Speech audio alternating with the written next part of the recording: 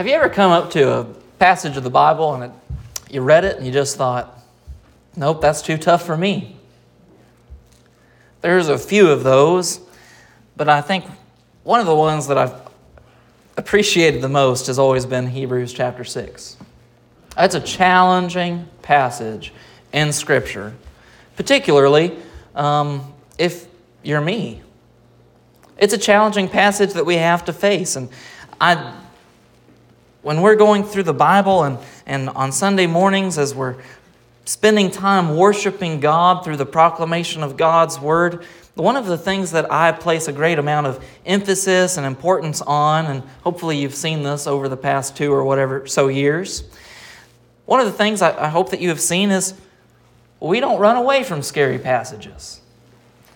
We continue to move through the text by text, verse by verse, and continue to move in this sort of a pattern so that we can come to what the Bible actually has to say. You see, the difficulty with Bible teachers who would stick to a topic or jump around in these different sorts of areas as a primary way of teaching the Bible is, well, that also gives them the license to avoid all the parts of the Bible that are particularly challenging for them. And as much as I would like to say that I am honest, I also know that I have the ability to deceive myself, and I know that if I only preached by topic, I would certainly avoid passages like Hebrews chapter 6. With all of that said, we're skipping Hebrews chapter 6 this week. But not because I'm avoiding the topics, not because I'm avoiding the subject. You see, between Hebrews chapter 6, there's chapter 5 and chapter 7. 2 weeks ago, as we returned to the book of Hebrews, one of the things that I tried to illustrate and demonstrate through our teaching was that the author of the book of Hebrews actually has a purpose for his originally intended audience, namely the Jews. The book's called the Hebrews because he was writing to Hebrews. And he's making an argument, perhaps more than other didactic forms of biblical genre. In the book of Hebrews, we can truly say that he is being argumentative with a Hebrew audience to make the case and to prove that Jesus Christ is greater than the Old Testament sacrificial law, than the high priesthood, than the Levitical system of the sons of Aaron being adopted into this, that Christ becomes not only king, not only Lord, not only creator, not only greater than angels, but he is the greater high priest. He's making a case. He's building up to something. And if I'm honest, being 2,000 years removed from the text makes it a bit difficult for me to see that he is doing that. The reason I'm skipping Hebrews chapter 6, we will return to it. The reason we're jumping ahead to Hebrews chapter 7 this week is because I want to be helpful to you. I want you to see that there's an argument being made here. I want you to understand it so that as we come to Hebrews chapter 6, we would not fall prey to a misinterpretation of what the text is saying, but that we would be able to understand it rightly, that we would be able to understand what it means to have tasted the heavenly gift shared with us in the Holy Spirit, all the goodness of the Word of God and the powers of the age to come. And in order to do that, we really have to understand this whole Melchizedek problem that we introduced 2 weeks ago. Now, I know all of you have better memories than I. So all of you remember exactly what we were talking about 2 weeks ago as we introduced this Melchizedek fellow. And I'm sure you've all practiced at least 100 times this week saying his name, Melchizedek, so that you didn't say it wrong in discussions with your families and so forth as you discussed the sermons. Well, I want us to understand him a bit better. And in fact, the author of Hebrews does the same thing. He begins introducing Melchizedek in Hebrews chapter 5, verses 1 through 10. And then he picks up all over again in chapter 7, verse 1. That's our text for this morning.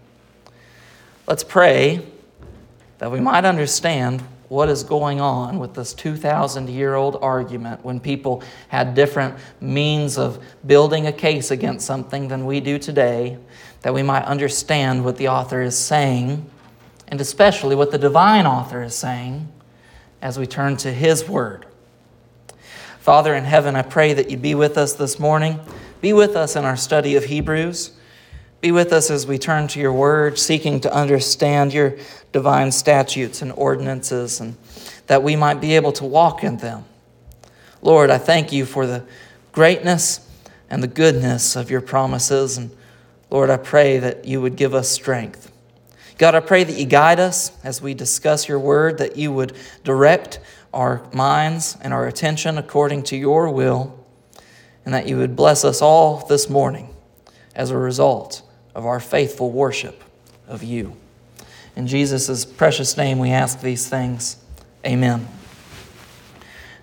If you have your Bibles with you this morning, I would ask that you turn to Hebrews chapter 7, that you can read along with me if you haven't done so already. The Bible says, "For this Melchizedek, king of Salem, priest of the Most High God, met Abraham returning from the slaughter of the kings and blessed him, and to him Abraham apportioned a 10th part of everything. He is first, by translation of his name, King of Righteousness. And then he is also King of Salem, that is, King of Peace. He is without father or mother or genealogy, having neither beginning of days nor end of life, but resembling the Son of God. He continues a priest forever. For see how great this man was, to whom Abraham the patriarch gave a 10th of the spoils. And those descendants of Levi who received the priestly office have a commandment in the law to take tithes from the people, that is, from their brothers. Through these also are descended from Abraham. But this man, who does not have his descent from them, received tithes from Abraham and blessed him who had the promises. It is beyond dispute that the inferior is blessed by the superior. In the one case, tithes are received by mortal men, but in the other case, by one of whom it is testified that he lives. One might even say that Levi himself, who receives tithes, paid tithes through Abraham." The first thing that I'd like to address is, what is the argument actually being made? You see, for a Jewish person or a Hebrew in the first century, hearing all of this news of the Messiah or the Christ or Christos that came and was the promised fulfillment of all of the Old Testament laws, the issue for them would have been, how is this Christ, if he is supposed to be making a sacrifice or atonement for himself, how is it possible for him to do that if he is not a priest? Well, we know if you wanted to be a priest, according to the Jewish system, you needed to be a descendant from Levi. You needed to be a Levite, a descendant from Aaron. You needed to be a part of the priesthood. And this is something that came about by genealogy. Jesus Christ was not a descendant of Aaron. In fact, the Bible teaches clearly that Jesus was a descendant from the tribe of Judah, because King David is in his holy genealogy. This gave Christ the right to come and to be king. And so for a Jewish audience, well, then it makes sense that he would be a Messiah, and that the Messiah would come and that he would rule and that he would be a king. All of this is well and good, but how do I get over this stumbling block that perhaps not only is he king, but that the Messiah was going to look different than the way that I expected him to look? Well, this is a stumbling block for me, especially in a Jewish perspective. I had an idea of a military leader coming to rescue us and redeem us and bring us back to independence in Jerusalem so that we might live a life that would glorify God. How am I supposed to get over this stumbling block? Well, I can accept that he was a king. But now you're telling me that this Jesus Christ also becomes a priest and offering a sacrifice on behalf of my sin that I might be restored to a right relationship with God. From the Jewish perspective, you've gone too far. He can be king or he can be priest. How can he be both? And even if he was going to be both, How could you say that he was a priest when he's not, according to God's own word, qualified? He's not a descendant of Moses' brother Aaron. He's not qualified to be a Levite. He's not qualified to make a propitiation, a sacrifice on behalf of my sins. Why bring up Melchizedek then? The author of Hebrews is making this argument to the Jews that would say such things. You've misunderstood so much.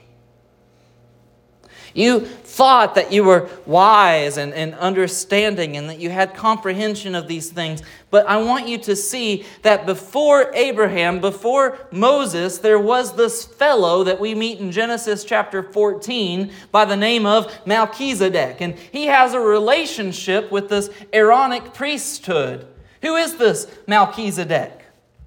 When we meet him, we find that after Abraham's son or nephew Lot was taken captive by the kings of Sodom in that area, that Abraham went into battle leading about 318 of his trained men against no less than 9 different kings.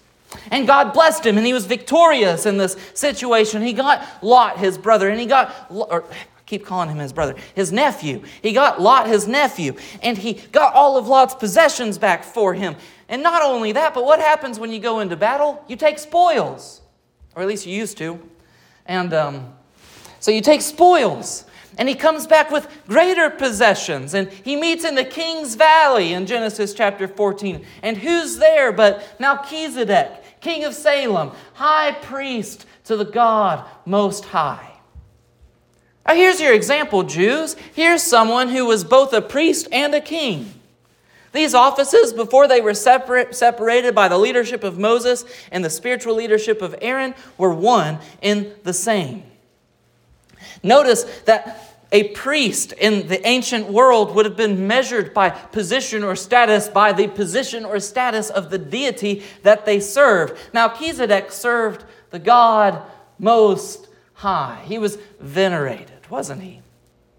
He's introduced first in Genesis chapter 14, and as well, our author makes the point, by being priest of the God Most High. Who is Melchizedek? First, he is a priest, serving on behalf of the people for the God, the Most High God. A God that had yet to perfectly reveal himself through generations, except through the creation of the world and everything else, who was progressively revealing himself now in the promises that were unfurling to Abraham, who would become the patriarch for the nation of Israel and the founder of our faith. Here are all of these things. Where is this going? Not only is Melchizedek a priest of the God Most High, but he is called King of Righteousness. King of Righteousness. He is called not only King of Righteousness, but he is called King of Peace. These two words, our author makes a point in terms of priority, that first, that he is King of Righteousness. That is, that righteousness would come before peace. But as we discuss this, one of the things that we find is that he's also King of Peace, because it is through righteousness that peace is actually obtained. He's King of Salem.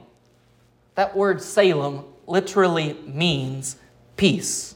Jerusalem means city of peace in a literal translation. He's literally King of Peace. Melchizedek means King of Righteousness by name. I want you to consider the order of these things. Our author makes a point to say that he is first, by translation of his name, King of Righteousness, and then he is also King of Salem. He gives us some emphasis here on which comes first. As Christians, I'd like to ask, put the cart before the horse, or ask if the chicken comes before the egg, or whatever, however we want to phrase that. Does righteousness or peace come first? By putting these in order and stressing the point, what we find is that righteousness, in fact, comes before peace. We'll discuss this more in a moment, but I want you to understand that in order to obtain peace, one must first seek righteousness. So many in the world today are seeking after peace. They just want a right relationship with God. They just want this peace. But when it comes time to pursue righteousness, to pursue a way of living that glorifies God, when it comes time to live out a Christian ethic, well, you've gone too far. We cannot pursue peace without righteousness. Spurgeon, quoted as saying, "Peace without righteousness is like a smooth surface of a stream before it takes its awful Niagara plunge." In the same way, Christians are justified before peace is made with God. We will discuss that more in a moment, but first let's finish fleshing out who this Melchizedek guy is. He's priest, he's king, he's righteous, and he's King of peace. Who is he? He appears in the Old Testament like a blip. If we were looking at a radar screen or something of that sort, he comes up and then he vanishes and he's gone without a trace. But in the New Testament, as this author is writing to the Jewish audience, he says that Jesus Christ, the central focus of all of the Bible, is a part of the priesthood in the order of Melchizedek. How can this blip be so significant? Having neither father or mother, most likely referring to the fact that there's no genealogy mentioned in any Old Testament account of Melchizedek. Appearing in the likeness of God or resembling the Son of God, he remains a priest forever simply because he appears as a blip. He comes and then he's gone. There is no end to his priesthood because, well, I didn't know where he came from and I don't know where he went.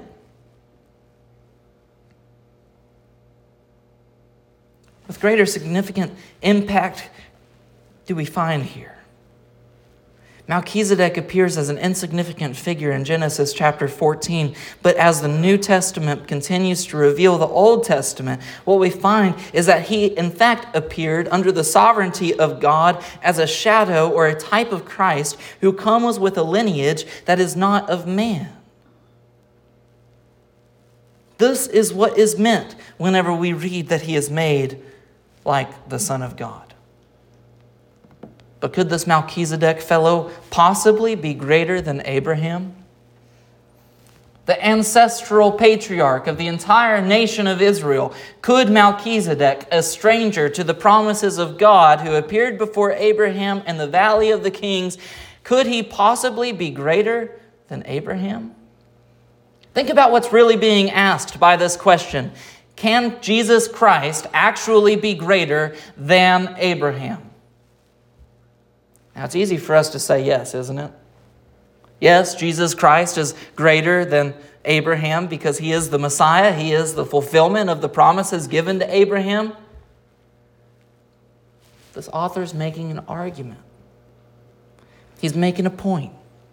If Melchizedek can be considered greater than Abraham, then so too Christ, who comes to inherit the order of Melchizedek through the typology or the shadow that we find in this insignificant blip in Genesis chapter 14, then so too Christ is greater as high priest above the order of Aaron.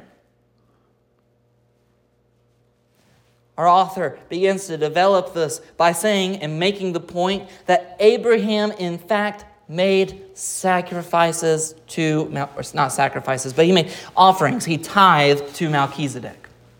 If you read the account in Genesis chapter 14, what you'll find, in fact, is that the kings are in the valley. One of the kings says to Abraham to give him only the people or something of this sort. And Abraham says, take whatever you'd like. I would hate for you to say that it's because of you that I was made rich. And Abraham takes a tenth of the spoils of war and gives it willingly to this king of Salem. There's a couple of things that we can flesh out here. First of all, Abraham gave a tithe to Melchizedek. He acknowledged, the patriarch even acknowledged the significance of this order of the priesthood. Melchizedek blesses Abraham and says that the God Most High will bless you. And certainly he does, doesn't he? Now, would it not make sense that the one giving the blessing is of greater in importance than the one who receives the blessing? Yes. Already we see the case beginning to be built up for the structure around what the author is arguing to be given to us. Next, though, we also find that Abraham's sacrifice given to Melchizedek was a willing offering. If you look in verse 4 of our text in Hebrews chapter 7, we find that it was that Aaron or that Levi, that those descendants of Levi, this is verse 5, who receive the priestly office have a commandment in the law. That is, that the tithes that are received at the temple or the tabernacle, wherever we're at in history, are given by a commandment. God tells the people of Israel, you will do this, you will obey my statutes, you will give a tithe to the temple. Well, this is something compulsory. This is something they're commanded to do, and so they have to carry out with it. While in Abraham's instance, he gives willingly. Isn't a willing gift greater than a gift that is given by demand? It is. This is the second framework or leg that begins to build the author's case. Now, I say all of that, and hopefully now we've made it through the more difficult part of this passage, and we understand the relationship between Melchizedek and this priesthood descending from Aaron. And we see that Melchizedek's order is in fact greater. If I left you with that this morning, I think we would all walk out of here and say, I learned some stuff in church today. Would that do us any good? No. It's not enough just to learn some stuff in church. It's not enough just to understand this confusing order. Put ourselves in the positions of the Jews who have this as a stumbling block. It's not enough to just understand this Melchizedek fellow from Genesis chapter 14. But now what the author is actually making the case for is that I would actually believe. That I would grow in maturity, that I would pursue holiness through an understanding who Christ the Lord is. And to do that, I must take the time to seek, how can I apply this text to my own life? And for that, I have 3 points, and we will be concluded. The first is that righteousness is greater than peace. I hinted at this a moment ago, at least in priority. Now, I'm not saying, don't misunderstand me, that peace is less important than living a righteous life. Ultimately, the reason and the purpose behind the sacrifice for the atonement is peace with God. Not just the removal and separation from being alienated from being on an unrighteous path with God, being an enemy of God, as the Bible calls us, being deserving of hell. But the real purpose is that we might have peace. Not just a lack of enmity, but friendship. That He might be able to call us son. That we would call Him Father. Now, this is what it all builds up to. But I say righteousness is more important, at least in priority, because righteousness comes first. James 3:18 says that, and a harvest of righteousness is sown in peace by those who make peace.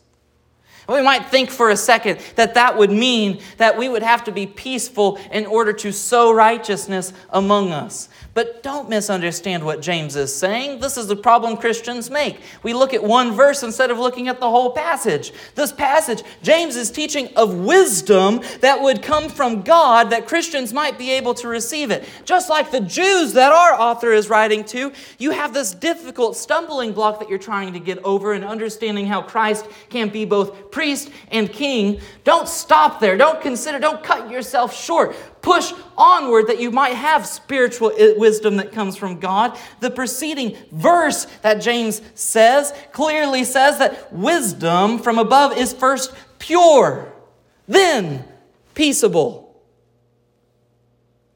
You really want to understand being at peace with God, you must first have wisdom from above that is first pure.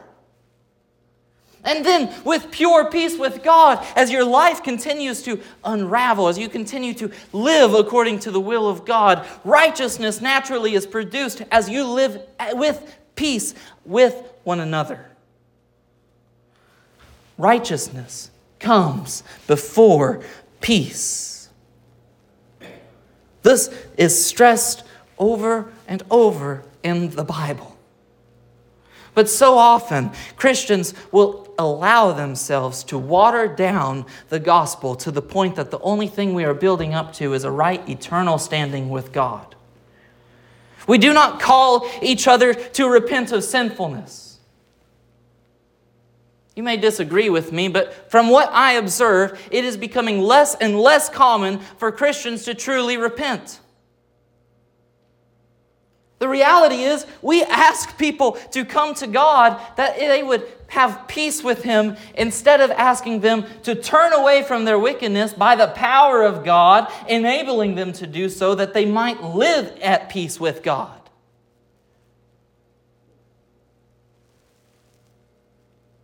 Righteousness precedes peace.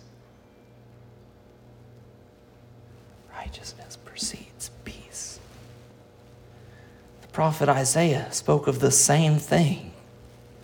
Isaiah 32, verse 17, and the effect of righteousness will be peace, and the result of righteousness, quietness, and trust forever. Peace with God is our ultimate desire, but to have trust with God, can you imagine what that means to have trust with God? For Him to trust us. The evangelist Billy Graham has said whenever he prayed, I read this, I don't know when, and I've made it a part of my prayer life. God, make me a man in whom you can trust. Can you imagine the God Most High trusting a man? Can you imagine the God Most High trusting you? Peace with God may be our ultimate desire. It's ultimately the relationship that we have with Him through living in accordance with His Word. Why does it hurt so much when somebody lies? Why does it hurt so much whenever our trust is violated? It's simple, isn't it? We opened ourselves up and we were let down. It's different with God. He opens Himself up not in a gambling sort of sense where He knows that maybe He will be violated and betrayed through betrayal by a lie or a deceit or whatever it is. He opens Himself knowing that that is the case because we are sinful humans, and He does it anyway. Knowing that our intentions have been redirected and course-directed, that they would be focused on God and God alone. His love for us is greater than just peace. His love is enduring because He desires our righteous living. Peace is surely the ultimate goal, but it is established through righteousness. Paul, when writing to the church in Rome, affirmed this very thing, saying, "Therefore, since we have been justified by faith, we have peace with God through our Lord Jesus Christ." We're justified, and then we have peace. We must not neglect where our righteousness comes from. If you're hearing this point this morning, one of the things that I would stress to you is that you will not be made righteous because you white-knuckle it through.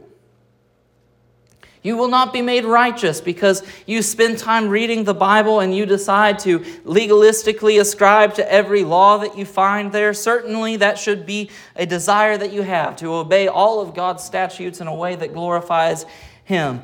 But it won't be by your own strength. It is by faith that we are given the ability to turn away from sin. Romans 8:6. As long as you focus on white-knuckling your way through righteousness, you will fall short. Paul says, for to set the mind on the flesh is death. To try and conform the way that you live your life in a way that might please God by your own strength leads to death. To consider these things at all leads to death. Romans 8:6 goes on, but to set the mind on the Spirit is life and peace. The promise of salvation is greater than simply having some sort of eternal fire insurance that we might be able to avoid hell that we deserve. The promise of salvation is greater because it also gives us the internal ability through the Spirit to overcome wickedness. My second point. Not only is righteousness greater than peace and priority, but a willing love is greater than a mandated honor. This is one of the foundational building blocks that makes Melchizedek superior to the descendants of Aaron. In Matthew 9, verse 13, Jesus quotes from Hosea, telling them to go and learn what this means. I desire mercy and not sacrifice. So often our understanding of the Old Testament sacrificial system is so superficial that we don't understand what God is teaching through His revealed Word. God does not desire that these sacrifices would be continually made. He desires, in truth, mercy. In giving Israel the sacrificial system, they came up with their own sense. They twisted it into a formulaic sense of obedience. And perhaps even you're considering now in application, how do you put righteousness above peace? How you might do the same thing. Israel's formulaic obedience was that sin would demand atonement to be made at one with God. Sin separates you from God. I need atonement to be made at one with God, to now be in unity with Him. Then they would say that atoning for sin means that we're pleasing God. As long as I'm faithful in making that atonement, that I would be pleasing God. And here's where it gets twisted. Instead of endeavoring to not sin, Israel simply made sure that they made enough sacrifices to cover their sin. Let me ask you a question. Did they really love God? What do you think? If God told me to live according to His law, and He gave me a law that leaves room that whenever there is sin, when we miss the mark, that we might be able to make atonement with Him, if I placed all of my emphasis on making sure that I made that atonement, do I really love Him?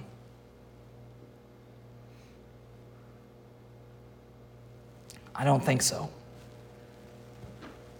Paul makes this point in discussing the perfect sacrifice of Christ, that His atonement is sufficient, and no longer do we need to continually make sacrifices over and over and over again with imperfect sacrifices of man. But now, because there's this perfect sacrifice, it not only covers the sin of the whole world for those that would come to believe Christ,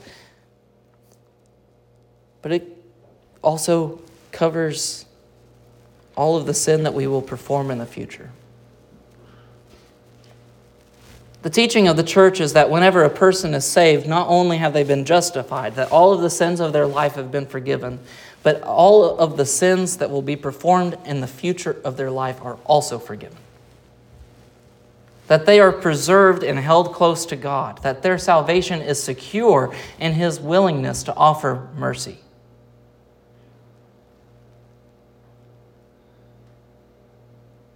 If this is the case, why all this talk about righteousness? Why all this need to repent? Wouldn't it be better if grace is so great to simply let grace abound all the more as I continue living my life the way that I want to? By no means, Paul says. If you really understood the love that affords the offering of grace to God's creation fallen by the depravity of man, then you'll understand how ridiculous that sounds. Psalm 97 verse 10 instructs those who love the Lord hate evil. 1 John 3:9 gives us a staggering warning to anyone who would rely on a false profession of faith. John writes, "No one who is born of God will continue to sin because God's seed remains in him. He cannot go on sinning because he has been born of God."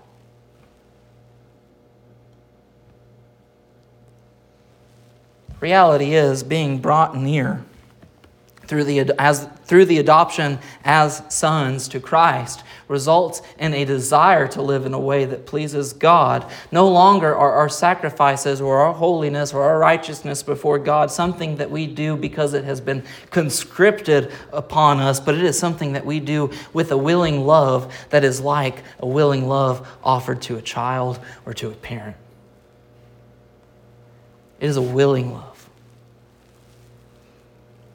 Because the mandated honor that we saw given to God by Israel fell short of the willing love that God desired.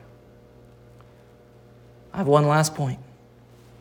So far we've said that righteousness comes before peace.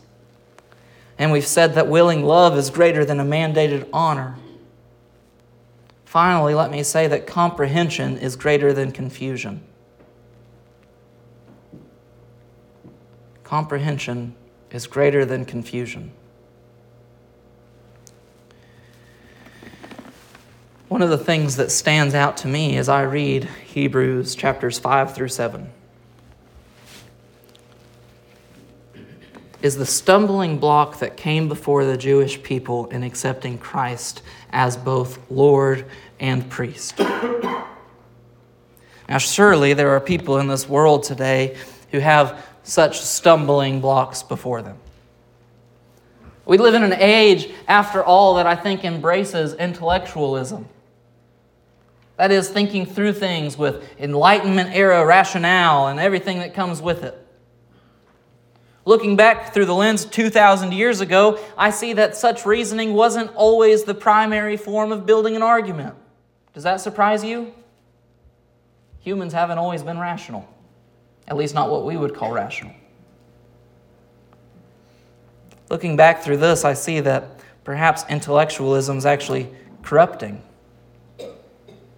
In fact, I think that it is. But what does that mean for the Christian who simply wants to keep their faith simple? What does that mean for the church that simply wants to keep doing things the way we've always done it because it feels most comfortable? What does that mean for the saint who wants to know God's love and His peace and everything without anything changing in their life? What does it mean for us as we consider what it means to understand what God is giving us in 66 books? What does it mean when we come up to a passage like Hebrews chapter 6 that challenges us and causes us to think harder than we normally think? Too many people are simply saying, it's just too tough. I'll leave that to the theologians and I'll leave those to those that are smart enough to handle it. Need I say it again, that this entire institution that we have built in America around knowing God through an academic sense is a corrupted form that only exists because the church will not step up to understand the deep things of God. In fact, I believe such that theology can only be performed in the context of the local church. Does that mean that, all Christians have to understand these stupid words that we have come up with, especially in the past 1,500 years? No. It means that we must understand the plain things of God in a sense that is relatable to us. We must pursue comprehension rather than simply being confused. If we want our theology to be put in a language that makes sense to us rather than a language that is confusing to us, then we must pursue to develop our theology for ourselves. through the accordance of God's Word and the guidance of the Holy Spirit and the direction of the church who is instituted and ordained to do such things. Does it make sense what I'm saying? I don't know if you've ever thought about these deep, difficult truths that exist in this understanding God and who He is. For example, the Trinity. Whoa. Who likes talking about the Trinity? It is an avoided topic. But isn't it foundational to our faith? Don't we consider it a dogma? That is an essential element that defines you as a Christian. If you don't believe in the Trinity, I doubt your salvation. Isn't that what we teach? It's what I teach. Well, the problem with understanding the Trinity is, well, that's a church doctrine that was developed so long ago that the language doesn't even make sense to me. What does it mean to say that God is one substance? What is the difference between substance and I can't remember the other word. It just doesn't even make sense to me because I'm so far removed from those conversations. It's confusing. Loved ones, this is my encouragement to you this morning. I know that these things are confusing. I realize that this is ancient. Most of us haven't spent time reading things that are older than 2,000 years old, except the Bible. How do we understand these things? We must pursue them in community together, seeking comprehension rather than confusion. The encouragement given at the beginning of God's revelation through even the Old Testament, Proverbs 4:20, teaching His Son, "My son, be attentive to my words. Incline your ear to my sayings. Let them not escape from your sight. Keep them within your heart, for they are life to those who find them, and healing to all their flesh. Keep your heart with all vigilance, for from it flows the springs of life. Put away from you crooked speech, and put devious talk far from you." Rather than simply accepting the mysteries of God, as we would like to call them, should we not be pursuing to understand these things? Loved ones, I believe that if we really sought to understand what the Bible was teaching us, we would have a higher view of God, a more detestable view of sin. Repentance would flow naturally. I believe that in pursuing divine truth, that spiritual growth will occur in the church. This was the case in the early church.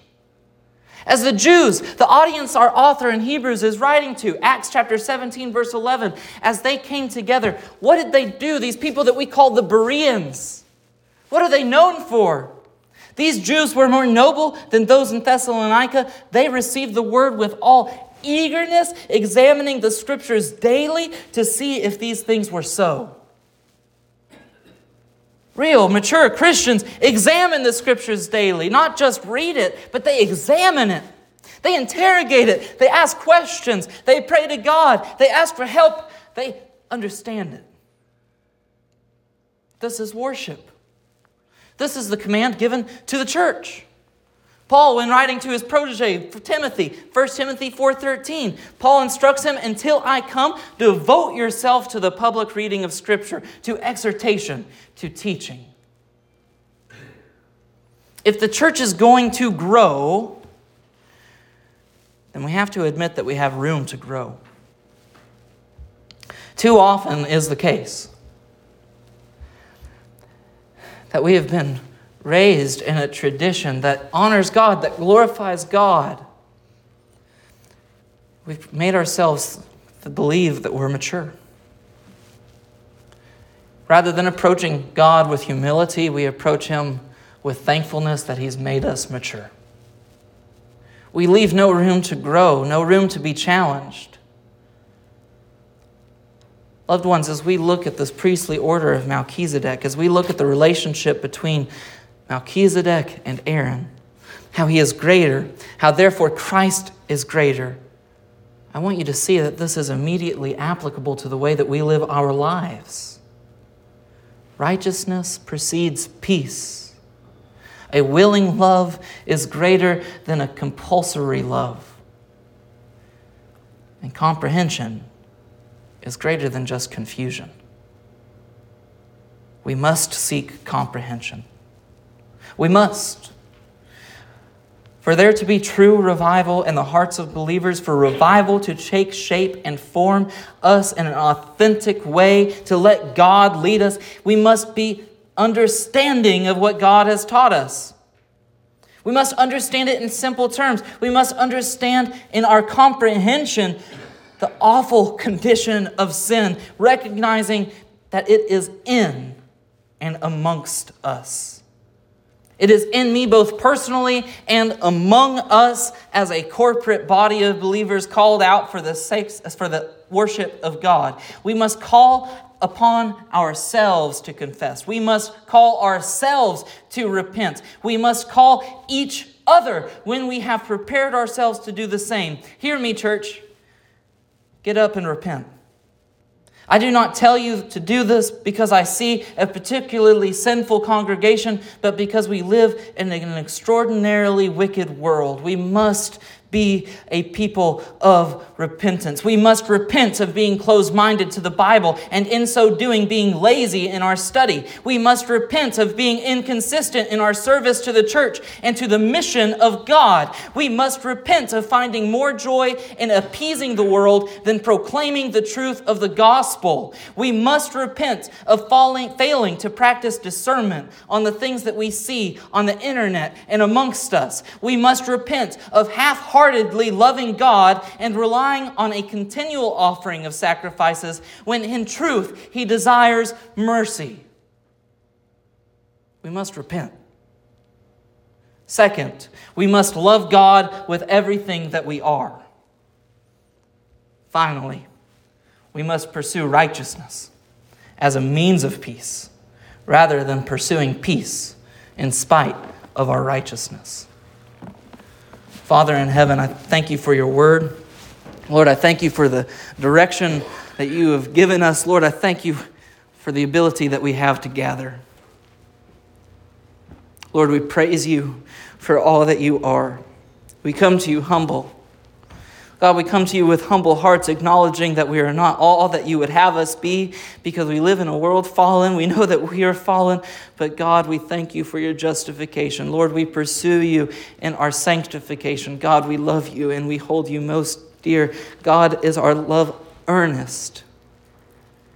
If it's not, Lord, I pray that you would show us our sinfulness, that you would guide us in repentance. God, I pray that you would revive not just us, but that you would revive your people. That we would stand boldly on all of the truths of your word. That we wouldn't water it down to live in a world that is continually more antagonistic towards you. But that we would have confidence in you. Lord, we praise you for your faithfulness towards us. We repent of our unfaithfulness and ask that you would guide us as we conclude these services in your Spirit. In Jesus' name we pray. Amen. Would you stand?